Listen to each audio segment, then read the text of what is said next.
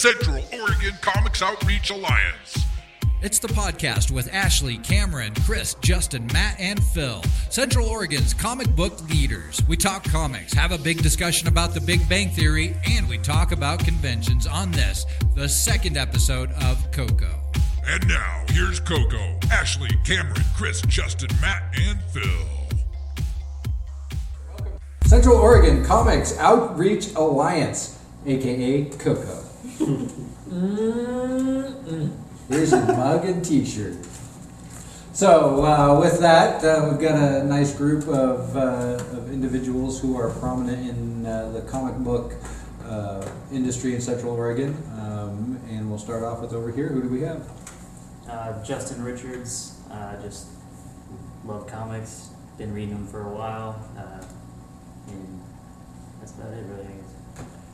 I'm Matt Funk, and I work at Pegasus Books Bend, and I've been working there for about 5 years, and I have been reading comics for about 10 years. Ashley Cooper. I read comic books, and that is the thing that I do. Go to the next person. This is awkward. Cameron Saunders, manager at Pegasus Books Bend, for an amount of time that I've done a woeful job of keeping track of. Have worked there in some capacity for the last 5 years, and have been reading comics regularly, probably since I was about 16, reading whatever I could get my hands on, as long as I can remember, that's all my qualifications. I'm Phil Rodriguez. I'm trying to start a nonprofit organization that provides children with free comic books for all the awesome reasons that we all know about. And I am here to provide a newbie point of view and ask all the questions that people that are new to comic books are asking, I think. I'm Chris Columbus. I'm the owner of Geek, Nerd, Comics, Toys, and Collectibles. So... Your name is actually Chris Columbus? It is. My name is actually Chris Columbus. Of course it is. Great. Like the director? Like the Yeah. Like the genocidal man who, anyway. You have no idea what he did to get this spot. Cutthroat. So we're talking about comics. We talked about several comics so far earlier tonight, and we've got some new releases that we're going to be talking about. We'll start off with Fables, and I'm going to turn it over to Cameron and Matt on Fables because I am not caught up whatsoever. I've never So, before before we start on this, I'm going to take a little bit more time to indulge myself here. I do want to acknowledge something and apologize. A buddy of mine named Brad Elmore. So all of that having been said, here's a bunch of things that I read that other people said about Fables. No. Matt, Fables 150. You have not quite finished it yet? No, I'm about halfway through. And what's your take so far? So far, I love it. There's very, very small amounts of Fables that I haven't loved. I actually had a hard time starting it.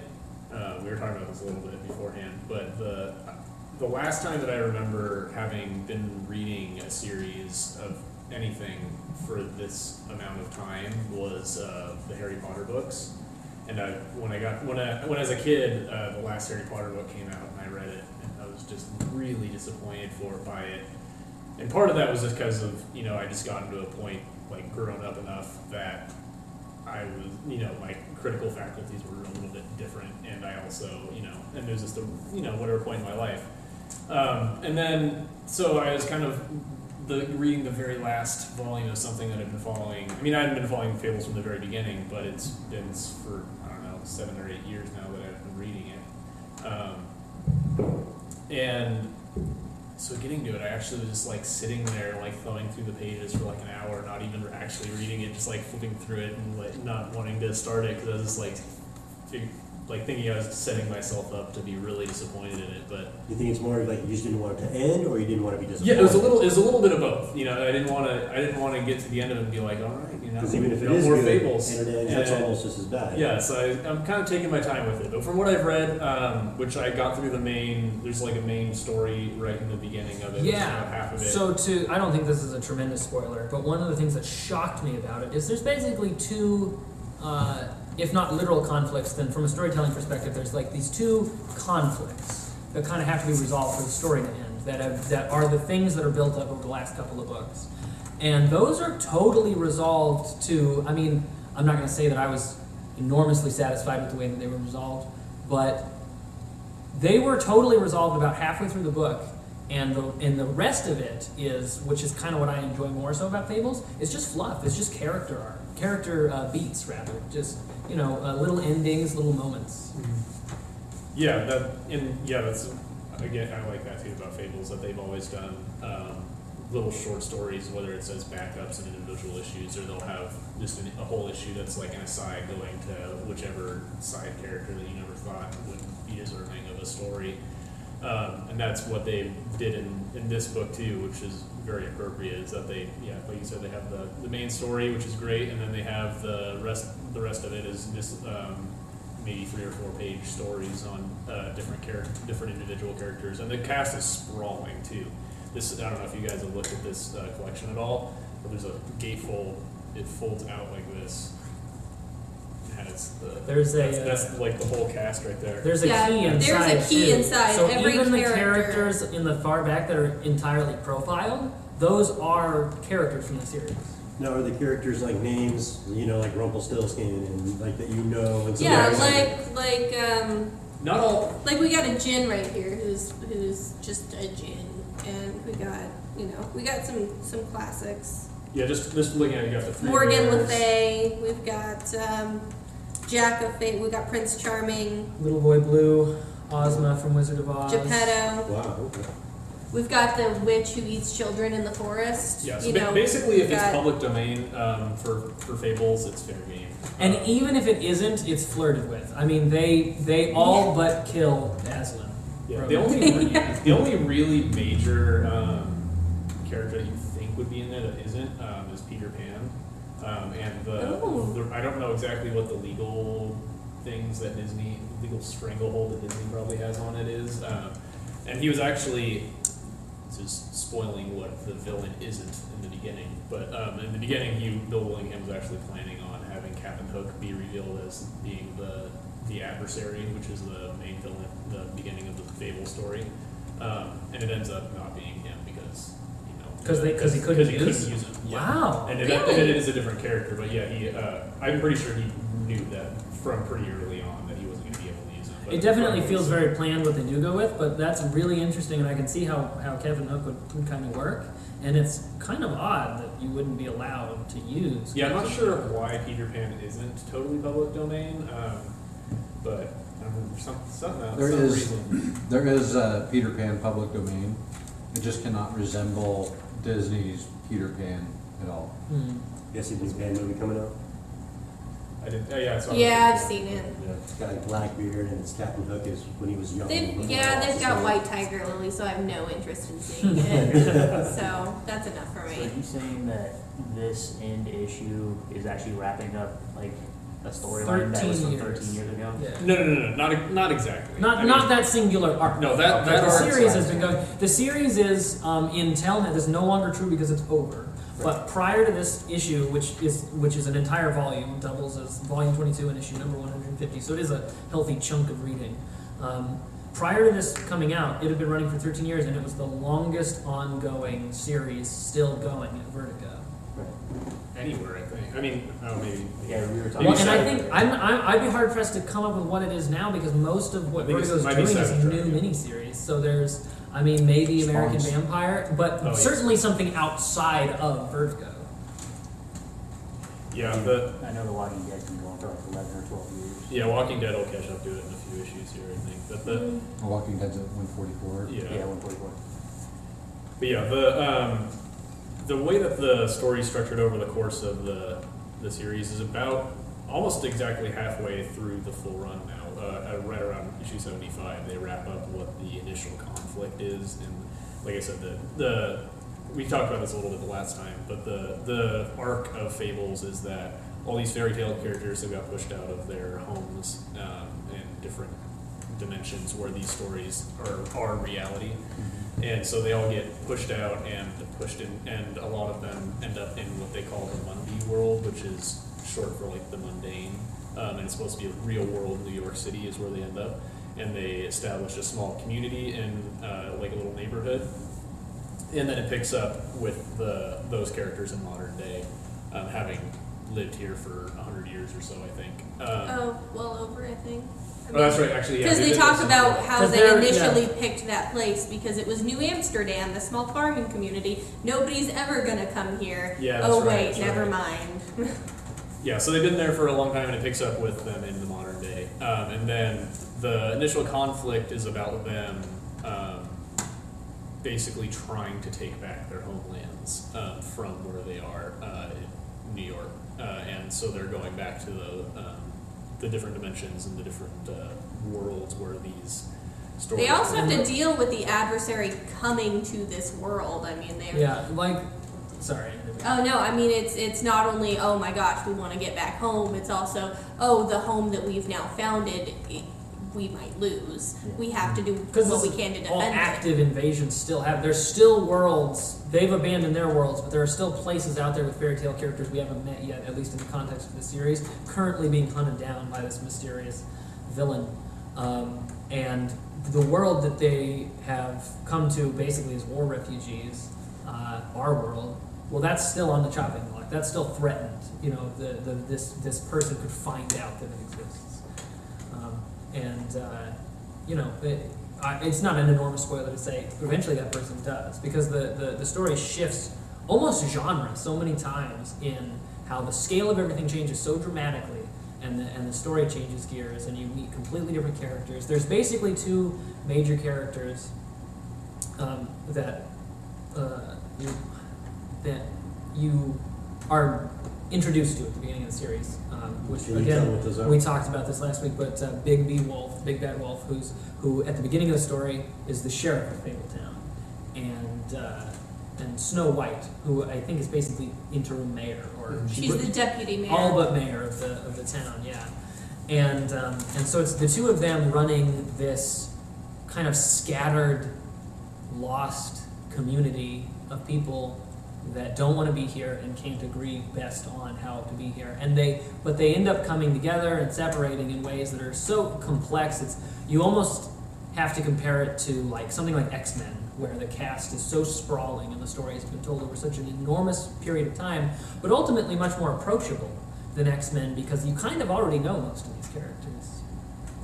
Yeah, you talked about them switching genre a lot too. That's one of the things that's really fun with Fables too, because there's so many different characters and so much source material that he's pulling from, that he uses that to present all these characters in a new way and in new genres. So like the first several volumes of Fables, the very first volume is pretty much just a murder mystery. Someone dies in Fabletown, and then Bigby has to investigate and find out who it was and who killed the person. And then the second one is based on Animal Farm. It's actually called Animal Farm. And it's basically... It's great. Yeah, and Especially when all the animals... sorry. Yeah, and then the subsequent ones are there's one volume that's just a love story. There's one volume that's essentially a war story. And all sorts of different genres that he hits on. That's awesome. There's There a is a superhero volume. superhero one. Yeah, there's a Yeah. volume where they. I kind of want to get into this now that the series is over, and we can kind of talk about it as a whole. We probably should talk more about how we felt about this specific issue. But you had mentioned earlier how we talked a little bit about how it does eventually get into almost like how to phrase this. It's almost unpreventable with a story like this that you're going to get where you have fairy tale characters coming into the real world, where you're going to get into very metafictional territory, and they kind of take it head on in a volume that's called the Great Fables Crossover, where they have a spin-off called Jack of Fables, where they've kind of been building up almost godlike concepts of how the rules of this world have been put together, and then they have the Great Fables Crossover, where you are basically meeting people that represent genre and people that characters that literally write reality. And Matt, you talked about, this is when I really started to consider this for the first time. You talked about Bill Willingham at a convention, talking about basically pleading for people to demand that the major Marvel and DC characters go into the public domain, because everything that can be done for them as corporate entities has been done, and only giving them to the world to write can really give us what they have left to contribute. I started to look at Fables as a way for him to use popular archetypes without stepping on legal toes. And I realized that Fables is the most prestigious and incredibly beautiful and complex example you could ever find of a Wolverine Wonder Woman fan fiction. Really? Yeah. Oh, I honestly believe that. And I don't know that Bill Willingham decided to sit down and do that, but the superhero volume, Bigby does get a very Wolverine-like costume. So I think that he acknowledges at a certain point that he's writing, at the very least, familiar characters. But even if I'm a big proponent of, the reader's the final collaborator, and I think that in a world where these ideas, especially fairy tale characters, have been handled so much before you're ever going to get your hands on them. And in Bill Willingham's Afterward, he talks about how these characters he's done with them, but they're now going to go on. And I don't know if he necessarily puts it out there this literally, but I definitely saw in what he was saying that even though his story is over, we're going to continue to add to the mythology of these characters, and he's put so much work into it that his addition is kind of undeniable. And so it's just become a part of the mythology of these characters. So these versions of them will continue on and influence future versions, and that's kind of been cross-pollinated, contaminated, if you will, with characters like Wolverine and Wonder Woman. So I do believe on some level, whether it be metafiction or on purpose or subconscious, I believe on some level that this has really truly been 22 volumes of just a romance fan fiction between Wolverine and Wonder Woman. Wow. And could never have happened any other way, and I thank him for it, because I didn't realize that I needed that in my life so bad. I had one. So with these characters coming out into our world, is this more like a Roger Rabbit style, where like they're animated and they're real people, or is it more like Once Upon a Time, where like everybody becomes kind of real? Once Upon a Time is the terrible bastard child of Fables. I'm not gonna lie, I totally watch every single episode. It's a sad, guilty pleasure. You guys already know I watch Grey's Anatomy. Shut up. But Well, I've watched it.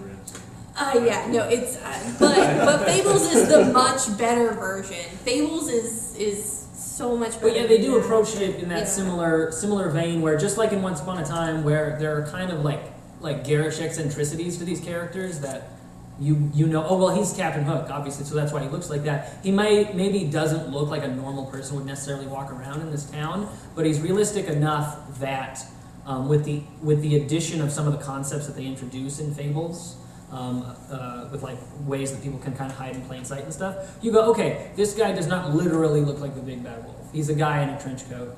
Or for example, who's really hairy. The doorman for Fables Yes. is his name is Grimble. Grimble, and he was a former bridge troll.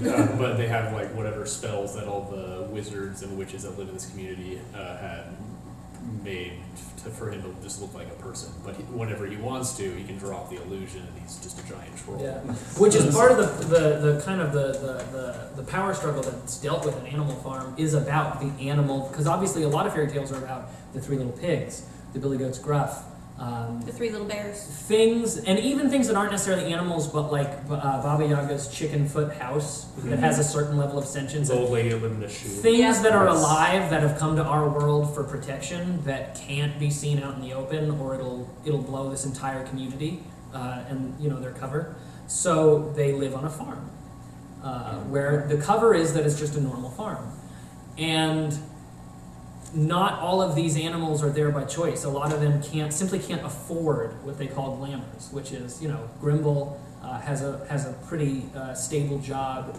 in the Fabletown community, so he can afford to look like a human whenever he needs to. But, one of the first characters you meet is Colin, one of the brothers, one of the three little pigs, who is very bitter about the fact that he doesn't just get to be a person. He kind of has to live on the farm. He's a city pig. He's not a farm pig. He wants to chain smoke and hit on ladies. Like, that's Colin's deal, and he doesn't get to do that on the farm. That's a really cool concept. Yeah, it's honestly, I could talk about the series as a You're whole. costing me a lot of money in the future selling for comics. hours and hours. It is money well spent. We have an entire shelf on our bookcase dedicated to Fables. This particular issue, and I mean, it goes beyond. There's stuff that I haven't even read yet. The series is closed, but there's lots of self-contained miniseries. There's lots of spin-offs. There's an entire novel that's been produced. There's a video game. The video game is good too. Oh, yeah, So- that's right. The Telltale. Wolf Among Us. This particular issue, though, as it stands, if you can call it an issue, and I love the way that it embraces multimedia because it is and isn't a comic book, but I really liked it. So I will say that I found that both of the major conflicts that needed to be resolved are basically resolved by saying these need to be resolved, and I had a major problem with that. But resolving them made way for what I ultimately like about Fables, which is how can we explore these characters and what interesting things can we do with it. And by the end of the story, there are so many new characters. There are characters that have had kids, and the Fables themselves, though they are vaguely immortal, have been around for so many hundreds of years in our world that they have grandkids. And so there's an entire prose story that's just like the second generation. It's one of the children of the second generation of one of the main lines of characters that you meet in the book, which may have been my favorite part of the entire issue, is just this like 4-page prose story with, I think it's got like is it a Neil Adams illustration? No, it's Charles Schultz, I think. I'm way off. Charles Schultz, really? Yeah. I was gonna say, I love Peanuts? like The, No, not the Peanuts. Where you it's, are. Yeah. And it's Mark just Schultz, Mark Schultz, sorry. Mark Schultz. Oh. yeah, and it's just basically a prose story about, and it's not even from this character's perspective. It's just like this. We're suggesting that this is the character, and we're suggesting to the confines with which you can better explore with your imagination, which is kind of all of what the story is about. It's leaving you room to explore, very wide gutters, if you will. And I read it, and to me, it was this wonderful blend of like this like Warlord of Mars style action venue but it felt more like a fairy tale than most of the stories that have been in Fables so far. Just in the kind of like the 3-act sort of setup and mistake and lesson kind of framing device of it. And I loved it. And if the entirety of Fables can exist solely so that I can read this short story about, spoiler, Wolverine and Wonder Woman's daughter going off and becoming John Carter / Craven, then I am so down with this entire series. Anytime you can work just for Craven that. into a conversation, it's You worth love Craven. And everybody that doesn't is objectively wrong. Yeah, Craven is the great okay. Yeah. One topic at a time. I will Yeah, say one last thing too, just to hit on in this, is that the large amount of Fables has been done by Bill Willingham's been the writer through the whole main series, and Mark Buckingham and Steve Lealoa have done most of the artwork, but they've always made room for like guest artists and like backup stories with different artists, and so this issue brought back a ton of people who've done different arcs on it or different short stories, and also some new people. So like just in this volume alone, you have Neil Adams, Mike Allred, Terry and Rachel Dodson, Gene Hod, Joelle Jones, who we were talking about earlier, Teddy Christensen, David Peterson, who does Mouse Guard, Brian Talbot. The lineup of artists in here is insane. 2/3 of those people live in Portland. Yeah.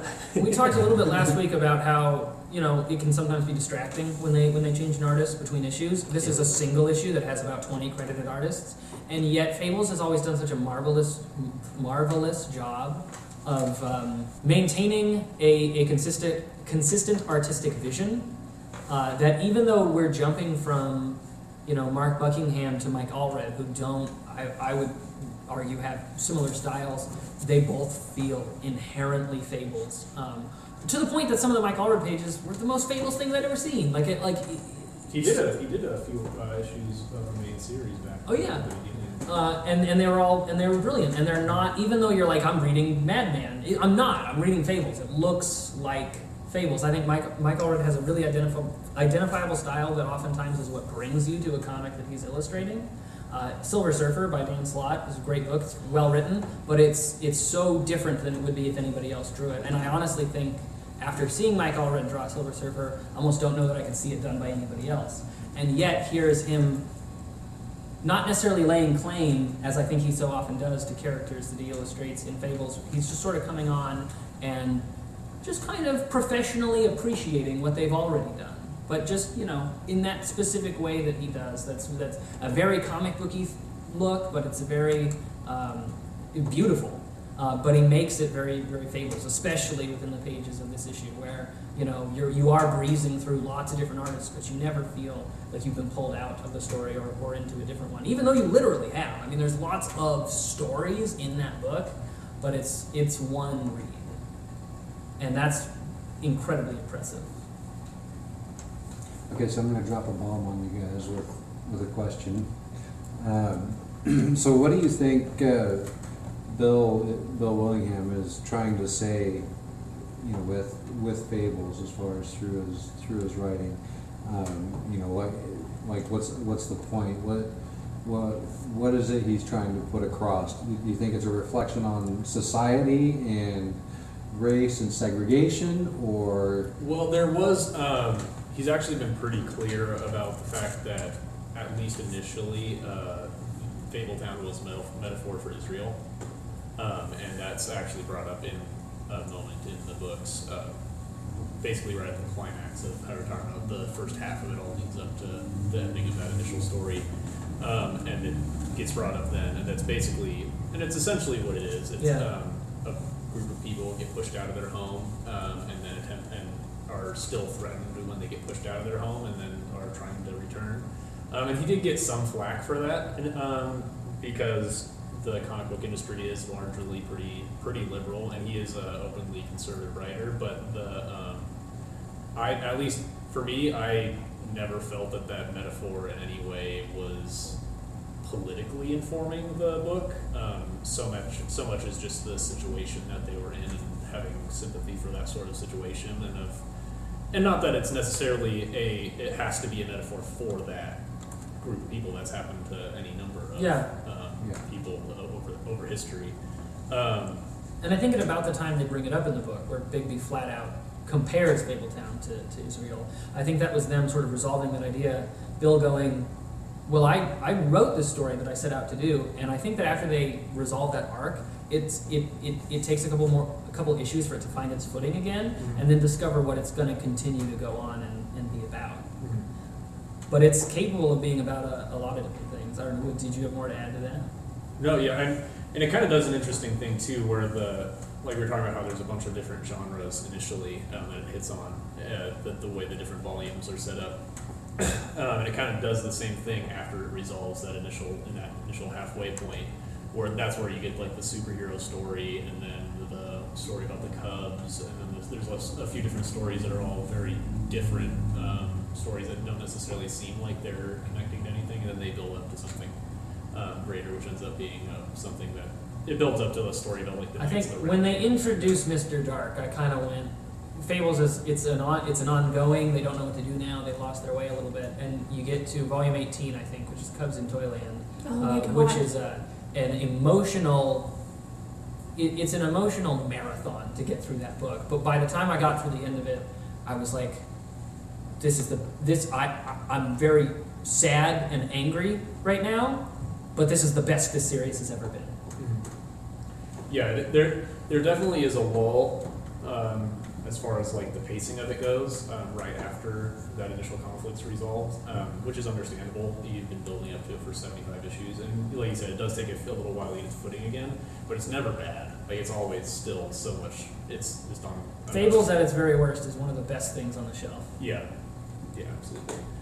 I overall feel like the taste that Fables leaves in my mouth finishing the whole thing is that it is just a story about stories and how stories belong to the people, and you can make stories whatever you want. And that even if you're presented with one option, that's not always how it's going to leave you, and just lots of feelings. But I think ultimately it's about stories and storytelling and just making things what you want. And I was talking about earlier how I had a hard time starting it. Yeah. And part of the reason that I was able to start it is I opened up and just read the first page. And the very first page is of one of Big B's kids, and he's older and he's writing new fables. Who I think is modeled after. Oh, he's 100% Bill Willingham. Because in Bill Willingham's Afterward, it's an illustration of that character. And I've always suspected that he was kind of modeled after Bill, but I kind of think that he is, like, the story sort of ends with this character literally writing the book on fables, writing the history of them in the Mundi. So this series, which is a sort of a less than subtle wink and a nod that, again, if we're entering into the realm of metafiction, fuck you, I am this character and this is my life. So that's the thing, though. He's not just writing, he's writing the history of this town that his parents are from, but he's also writing, I can't remember it's like a mouse. Oh yeah, it's a mouse story. Yeah, he's writing a children's book. Maestro Mouse Cuts the Cheese, or Maestro Mouse and Little John. Which reminded me of a line in Saga, actually. It's a completely different writer. So I'm not saying that there's any synergy to this, but just since we all occupy the same sort of creative consciousness here, it reminded me of a line in Saga where the Oswald character says something to the effect of, there's only 3 forms of high art. One of them is children's books. I do remember that. But yeah, so that's definitely what it's about, because you get to the very first page of the last volume is someone closing the book on these stories, but at the same time, these stories creating new ones, whether that was the intention when you set out with it or not. And for me at least, it's been a huge influence on the way that I view storytelling, and the way that I probably will end up writing when I write something that hopefully can be way 1,000 times better than Fables? Is that what you're saying? Yeah, exactly. I hope that Fables in some way influences my future work, and I'm sure it will. And I think that was the whole point. That sums it up nicely. I largely agree with the both of you. I mean, especially getting to the end volume, I think if it means anything, it means almost exactly what you said, Ashley. Characters belong to us, and there are, like I said, completely original characters that are focal points in this volume, but that are the sum of literally hundreds, maybe thousands of years of vocal stories being turned into written stories, being turned into books, being turned into movies, being turned back into books, being turned into comics, being turned permutating into this thing that by its mere existence will continue to be part of the bloodline of these stories forever. So, you don't have to view it this aggressively. Like Bill's standing his ground, and he's saying these characters and these archetypes, I've done things to them that can't be undone, and you can too. Whatever you like, and in the afterword, he talked about how there's no reason for him to continue writing fables because we've already written so much of what comes after just by reading it. The prose story, which is about the hunting world, for instance, that's actually 3 times longer than what you read, Matt. You didn't read any of the chapters that I wrote where Predator goes to that world. But they're really good. They're maybe the best part of it. Okay, so this is Chris with the COCO. Please don't sue us, Conan. We have an A. We got an A and more marshmallows than you can afford, Carrot Top. Okay, we're back with COCO, the Central Oregon Comic Outreach Alliance. I'm done with Wheaton now. I'm done with it. Honestly, here's the deal. He was 45 minutes late. It was the last signing of the day, and they cut the line off 2 people in front of me. After I'd waited, not only did I get in line 2 hours early, and then he was 45 minutes late. Well, Wheaton, we're done. I'm over you. You've been crushed, Wesley. Moving on. That's it. What's his board game thing that he does online? Tabletop? Here's the deal, though. Yeah. I still like tabletop. We're not going to just start a feud with him right now. Oh, we could totally start a feud with tabletop. I'd be okay You know, with that. I'm sure that Will Wheaton's a great guy, Big Bang Theory notwithstanding. You have something against Big Bang Theory? I have everything You don't? against Big Bang Theory. Big Bang Theory is. For 5 years, on an almost daily basis, people have come into the store and said, well, you must love the Big Bang Theory, huh? Which I can only compare to being a black person, and for 5 years, every day, having somebody come up to you and go, well, you must love Amos and Andy, huh? It's for the people who know people like that, and then they can go, oh, well, my friend does that, ha ha ha, that's a thing that they do. Because all the time, oh, Ashley, you're just like Amy Farrah Fowler, that's so great, and like, thank you. Okay, I guess. Yeah, the common don't- thing I hear is from people in the store is, and by the way, like I don't want to sound like this horrible snob. Like if you like the Big Bang Theory, that's fine. If the first thing that being in a comic book store reminds you of is the Big Bang Theory, that's fine. I'm gonna judge you for it. But here's my perspective. If you're going to come in the store and the first thing out of your mouth is, Sheldon Cooper would love this place, which I hear all the time, the only reaction that I can have to that is no, he wouldn't. He's a fictional character who is not at all made up of the qualities that I see in real people. And the comic book store that he likes is a two-dimensional set that in no way reflects what comic book stores are like. So he doesn't even exist in a world where you could possibly imagine under what conditions he would like this place, because the two have just never intersected over the same space of reality. You guys are missing what's going on here. So these people who are coming up to you talking about the Big Bang Theory, they have no reference of the comic world as a whole. Their one little piece of the whole galaxy is this little show, and they want to find some way to connect with you as a person. So like, Except- Big Bang Theory. Hey, what are you talking about that? Yeah, I it's don't begrudge about them that, but it's its own. The show teaches you. The show almost ritualistically teaches you the beats with which to speak about it in a condescending tone, rational and ranty. But ultimately, Oh, you never come off a rational and ranty, Cameron. I've never once heard you come off a rational and ranty. You gotta like the fact that you Ultimately- can see a comic book store on TV. I That's- absolutely yeah. don't, because it's akin to the Simpsons comic book guy. Yeah. It's- Less offensive. Simpsons comic book guy is less offensive. Yeah. Stuart hit it on the nose, though. He, like, with his one line that I totally empathize with, which is, yeah, I make about $1.75 an hour. Yeah, no, here's the deal. As a comic book store owner. There's an entire episode where the whole gag is that chicks don't read comics. And he can't think of anything to sell them because chicks don't read comics. More than 50% of my off-the-rack customers are women. I certainly am glad that they did not see, or perhaps were smart enough to avoid, media's perception that it wants to impress upon them that they don't read comics. And it's not just the gender issue. It's not just it's a show written by. I mean, like, okay, line in the sand. Chuck Lorre is a bully. 2.5 Men. The whole point of that show is, boy, men are shit and should be made fun of. The whole point of Mike and Molly is, boy, fat people are shit and should be made fun of. And the whole point of the Big Bang Theory, from my perspective and to my eyes, seems to be, boy, I don't understand that nerd shit, and it deserves. So to be here's what I made was fun getting of. at with what I said. Your Was when a stand-up comic or a comedian, for that matter, imitates somebody or does a personification of somebody, they do it out of love, so to speak. I agree. In like, for like a celebrity roast, when they do a roast, they're just hammering away on somebody, just one after another, dig after another, and but they do it out of love because it makes people laugh, because it makes people happy, and that's what I take away from Big Bang Theory is it's taking these character flaws, like for instance Sheldon.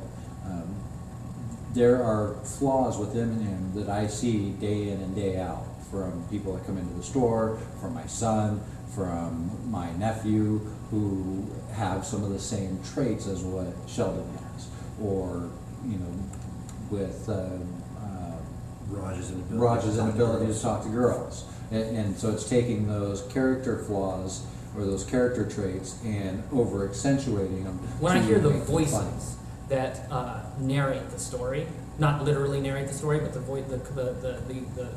ideas that construct the story, it's not funny because it's true. It's not something that I can identify with and that I can admit to and that I can see myself in and chuckle at. I really just hear the voices of the bullies that I receded into this community to escape.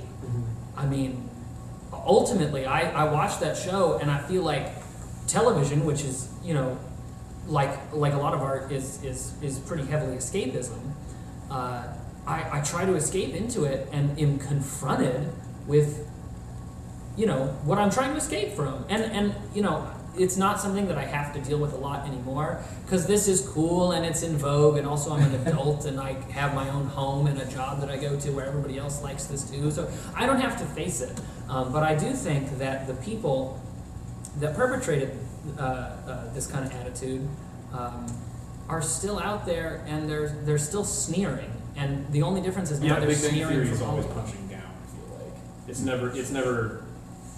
There's Okay, no. now I'm going to quit liking the show. Well, I can admit that a lot of the flaws that the show has are just inherent flaws of the sitcom format. And so, I mean, if you enjoy that type of a show and here's a version of it with characters that you feel a little more akin to, then by all means, you know, enjoy a show that was made with you in mind. But I feel like even if you're going to deal with the sitcom format, there's better examples of it being made in a way that I can kind of punch less holes in. You know, I'm not a fan of that kind of laugh track comedy in a world where a show like Community clearly can be Oh, that was produced. a conversation. Yeah, that's a. That went on a turn. I was a little ragey in the beginning just because it caught me off guard, but You I'm were a glad. little I had ragey to- in the whole I had to- thing. I and never. actually- Here's the deal. I try. That's not a good way to argue, and it's not a good way to make my point. So I'm glad that we kind of were able to talk through it a little more clearly. Big Bang Theory theories. That's very good what I like about Big Bang Theory, and that's when, for me, I've got customers coming through that aren't comic book customers. They're not going to come into a comic book store ever. But I get them in through here because they're here for all the antiques and everything else. And so they see my section back here, and they're like, "Oh, this is like the Big Bang Theory," and it gives us a common ground to kind of talk about comics and talk about, you know, what's going on in comics. Do you strike up many conversations with that lead-in? I try to, if I can. I mean, Yeah. if it gives me a common ground with somebody to be able to talk to them and then therefore get an in with them, then yeah, absolutely. Because I'm going to sell them a comic book. And then show them what it's really all about. See, that you pointed out though that you have to like deconstruct that it's not really the same. Not really. I mean, it's, you know, when you start talking about it and, you know, they're like, "Oh, that's like on Big Bang Theory," and it's like, "Oh, it's so much more than that."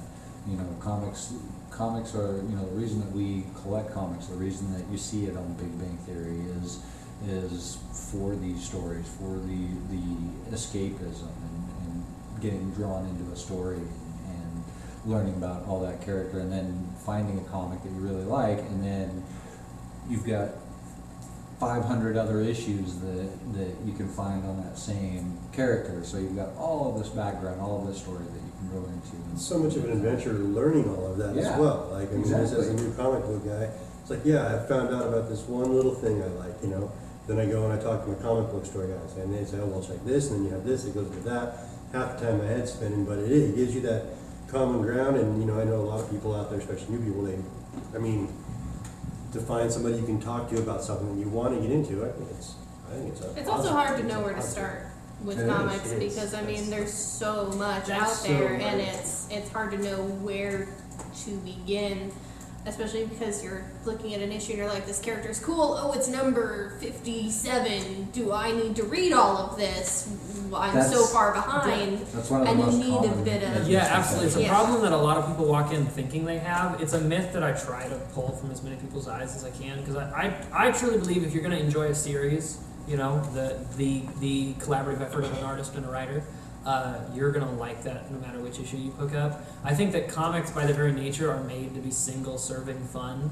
And I think, you know, a lot of people walk in believing that to read Spider-Man, you have to read everything that's come out since Amazing Fantasy 15. I mean, people walk in thinking that Spider-Man started at number 1, and whatever number it's up to now, that's the whole run of the series. And that's not exactly the way that comics and comic characters are, their publication history is really measured. Definitely not something that's known to new folks. Yeah, but exactly. People walk in with an idea in their mind, and it's not a bad idea. It's an informed idea. It's based on what a comic cover looks like. This is how this kind of goes together in your head. But the truth is, that it's like a magazine. Magazines are going to have number 1 on the cover a lot. That doesn't mean it's the very first one, but also just because it's not the very first one doesn't mean you shouldn't. I don't know that anybody's ever gone, I can't get this red book yet. If it looks interesting, if it has a cover that pulls you in, if you flip it open and you kind of like the language that's being thrown at you, you're gonna enjoy that, regardless of the context. And I think that Matt, you put it this way last week.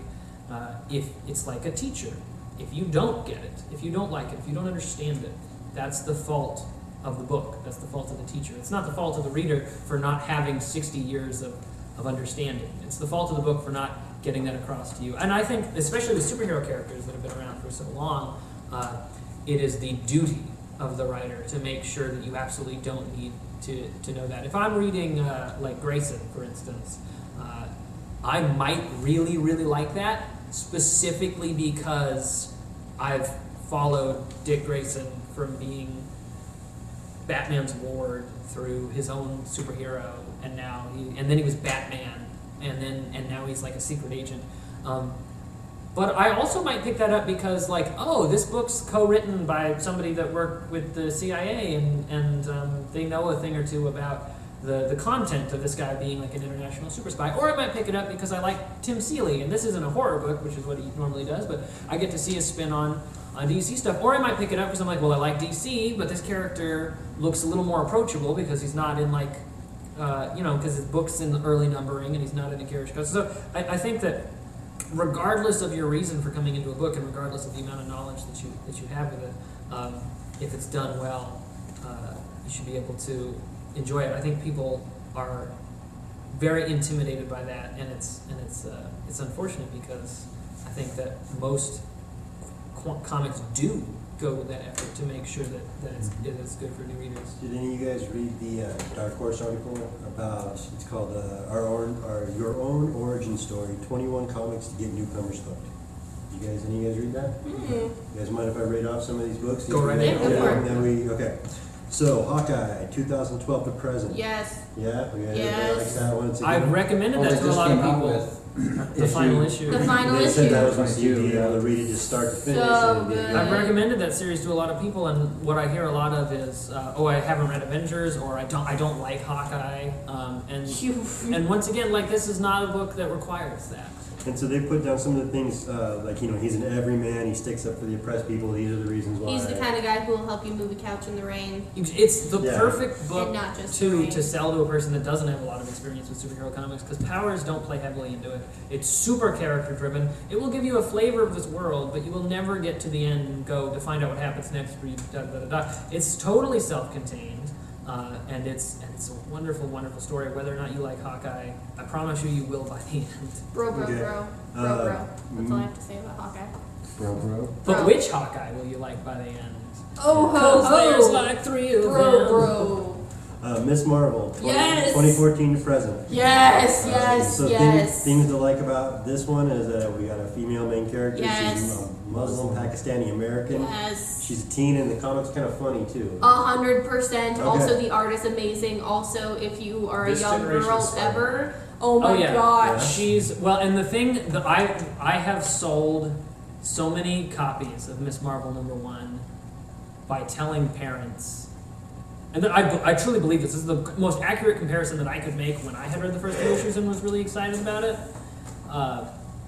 It's Spider-Man meets Beverly Cleary. Yes, I would agree with that. Miss Marvel's amazing. Make your Okay. daughter read it. Daredevil Volume 2, number 26 through 81, about 2001 to 2006. Is that the Bendis stuff? Yeah. Another example of comic publication being confusing. We apologize, readers. So what we do, so if you guys didn't hear kind of what just went on here in this little microcosm missed of that, a kinda conversation that went really quick, was we all figured out what run of Daredevil that was by the author. The author. So Brian Michael Bendis. I don't even think that was one of the- entirely right either. I think it's that those issues that I was talking about. I think is the Kevin Smith stuff, which that Oh becomes yeah, the- you're right. You're right. Which never ends. Well, it just Kevin Smith starts off. Clerks. Kevin Yeah. Smith. Yeah. Yeah. Oh, Kevin Smith writes lots of comics. Yeah, And they're yeah. great when he can be bothered to finish them. I get very excited whenever Kevin does a comic. And then I get less excited. Because how many years have I been waiting for this Batman story to wrap up? Oh yeah. Speaking of Batman, number 4 on the list, Batman Year 100. They say that's. Love that book. So they say that this is Finally they back put this in one print. above all the other Batman stories, even like the Frank Miller Really? ones. That's Really? what they say. They say it's a more accurate depiction of Batman. What do you guys think about that? I agree with that. Especially, I think Paul Pope's artwork in that too. He's telling a similar story to what gets told in Dark Knight Returns, just because it's old Batman. Because it's called Year 100, and it's literally supposed to be him when he's 100 years old. And that's kind of the same story that Frank Miller tells in Dark Knight, where he's really old and has to use the clunky armor to move around. But in Year 100, I've never been a fan of Frank Miller's artwork. I know that's like comic book sacrilege, but I feel like he's, as far as like Half of the time. visually, he's very inaccessible. Half of the time it's not Frank Miller's artwork. Yeah, it's It's Frank Miller scribbles Lynn with Farley, somebody else's yeah. artwork over the top. Klaus of it. Janson. Mhm. Yeah, and Klaus saving Janson. him, Yeah. But yeah, so just visually, Paul Pope's miles ahead of where Frank Miller is storytelling wise. He's just incredibly dynamic and super interesting to look at, and it's written really, really well. Nice. So you give a big agreement Yeah, with that and, Year and, 100. and it's completely self-contained too. You don't need to know a thing about Batman. Nice. Battle Boy too is a good Battle example. Boy, yeah. Written and drawn by Paul Pope, and is a great example of. First of all, self-contained. It's one book. They have done a sequel, but this is the beginning, middle, and end of a story, and it fits in your hand, and it's kind of a primer on superheroes in a way because they're all really like recognizable superhero archetypes. Like it's kind of about like Thor's son and Batman's daughter. Not to push it into that corner, but it's very recognizable, and it gives you a good kind of like feel for a world populated by superheroes. So if it intimidates you to read like a Marvel book where there's all these characters and you don't know anything about them, then you can read this where they're all original characters. There's nothing else you have to catch up on, but you kind of get acclimated to just the mythology of it. And you go, oh, okay, I kind of understand how this works, the dynamic of it and the politics of it. That's kind of what I like about Powers. Yeah? Astro City's kind of the same way too. What's next one on the list? Kingdom Come. That's a definite must read. Waiting for it. Yeah, that's so I saw one thing that stood out to me when I was looking at it was the art.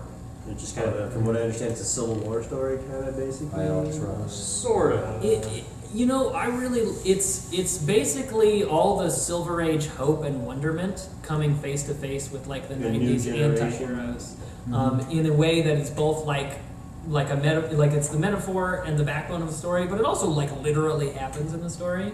And it's a really easy one to hand to people because the art is so tremendous. Alex Ross does a lot of work in comics, and yet isn't really the art that comics tend to be associated with. It looks more like painting than Yeah, and he's illustration. done a lot of books that are on specific characters where it is like just him painting scenes, and it's like a prose storybook. He's done, I think, Superman, Peace on Earth, Shazam, Power of Hope. I had a Batman one and a Wonder Woman one that I can't remember the titles of, that are tremendous examples of that, just that art. Just really that artwork and the story built around it.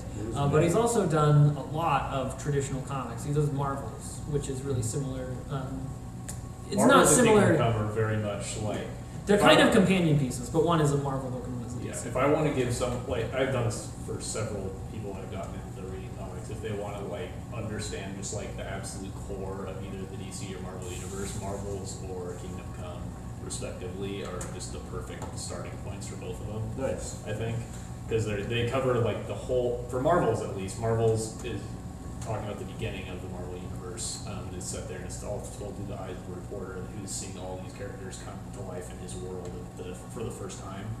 And then Kingdom Come is told through the eyes of a priest who thinks that the world is ending because of all the things that the superheroes are doing or not preventing from happening. And so they both have like the everyman perspective of someone learning about all these characters kind of for the first time, and also both cover a very like wide birth of the universes in a really accessible way. And I think both of those are, and just even aside from that, they're both just phenomenal stories. Yeah, Marvel's, I think, is my favorite way that the Marvel Universe has ever been interpreted. Because Marvel... You don't refer me to that when I come in, sorry. See, now you've got me going back to my head going, have I ever recommended it? Because I try to recommend it to a lot of people. Here's the deal, I do my best not to recommend things that aren't in stock because I hate to have egg on my face when I can't put it in a person's hand. Yeah, I hate that too. But I love Marvel's purely because one of the things that I really like about the Marvel Universe is that it's really obvious what era most of the characters come from. They wear it on everything. Like you have characters that very clearly come out of the Cold War and characters that come out of the 90s. Yeah. And they all coexist in this world, and Marvel's introduces them at the time that they were created. And so it just feels more true. I know you're gonna like this one, number 6, Batgirl, Volume 1. Nice. The Batgirl of Burnside. Yes. Everybody agree with that one? All right. Absolutely. I do think that one gets unfair because there's a whole controversy online about the cover, the variant cover that they had with the Joker. No joke. Everyone, or not everyone, but a lot of people online are very vocal about, this is a book that's meant for kids. Right, I actually hear it says it's not an online book.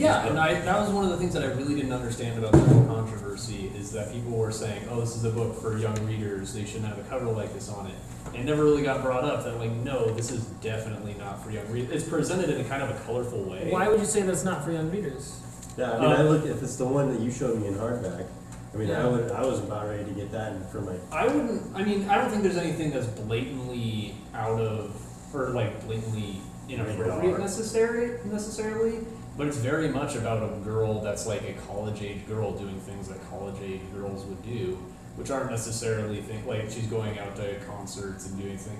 It's not something that I would think that if you were handing it to a young girl, you'd necessarily be like, yeah, you want to be like that girl. But So what do you think the age cutoff for this Batgirl? I think it's definitely aimed at teenagers. I don't think it's aimed at younger kids. 16. If it was 14, 15 and up, I definitely. But I think it kind of got unfairly pigeonholed with that whole controversy of people being like, it needs to be accessible for all ages. See, I honestly, I'm not going to hide the fact that I did object to that cover, and I'm not. I think that I wouldn't have had much of a problem with it if DC published it, but I definitely supported the artist Raphael Albuquerque's decision to pull it because, frankly, it just undoes a lot of the work that is being done in the book, which is this is a cover that depicts a character being defined, a female character being defined by pretty heavily suggested sexual violence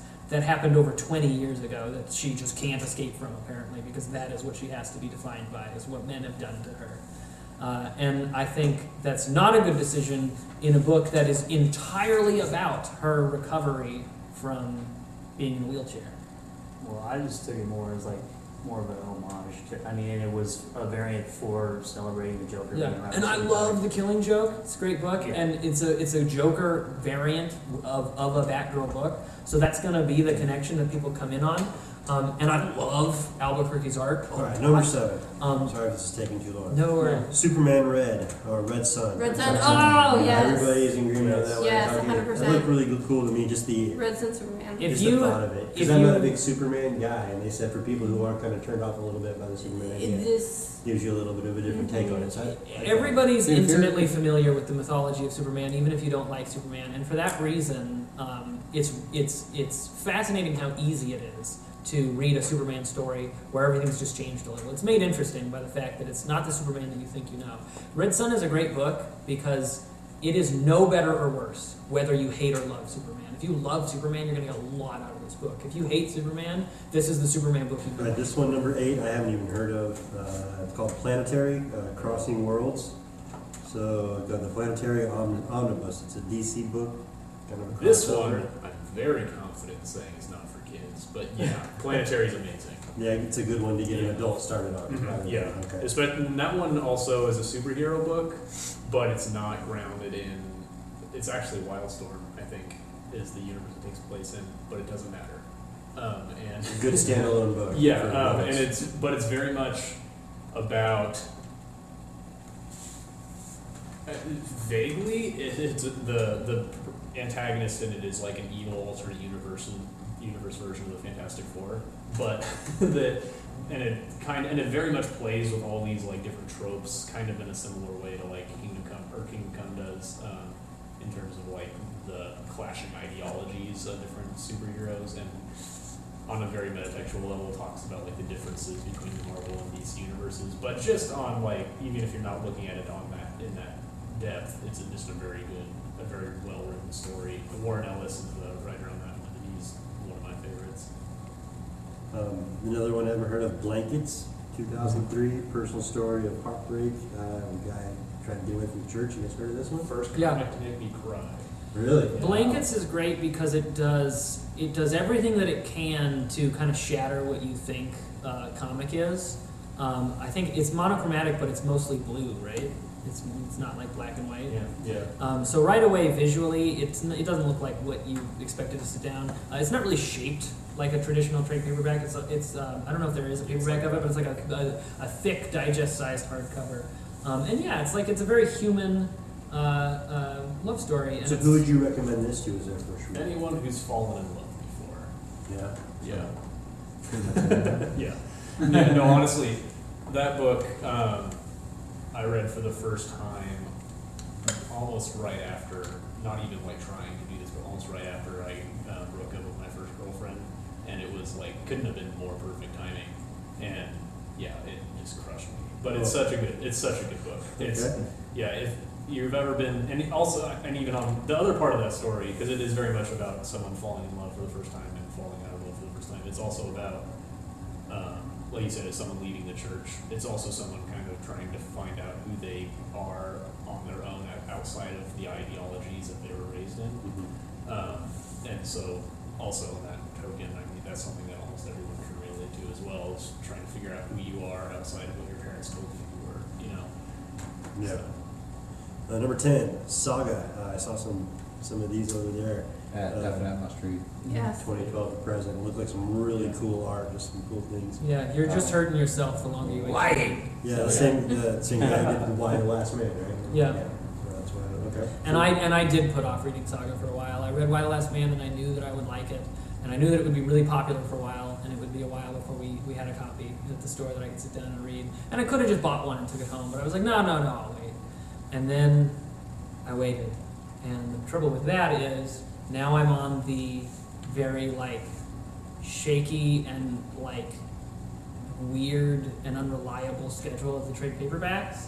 Whereas if I was reading the single issues, I would just be able to read it as it came out, instead of handing it to people knowing that they get to enjoy it and I don't. What would the age group be for Saga? Also older. I mean, it's adult. That's an adult one.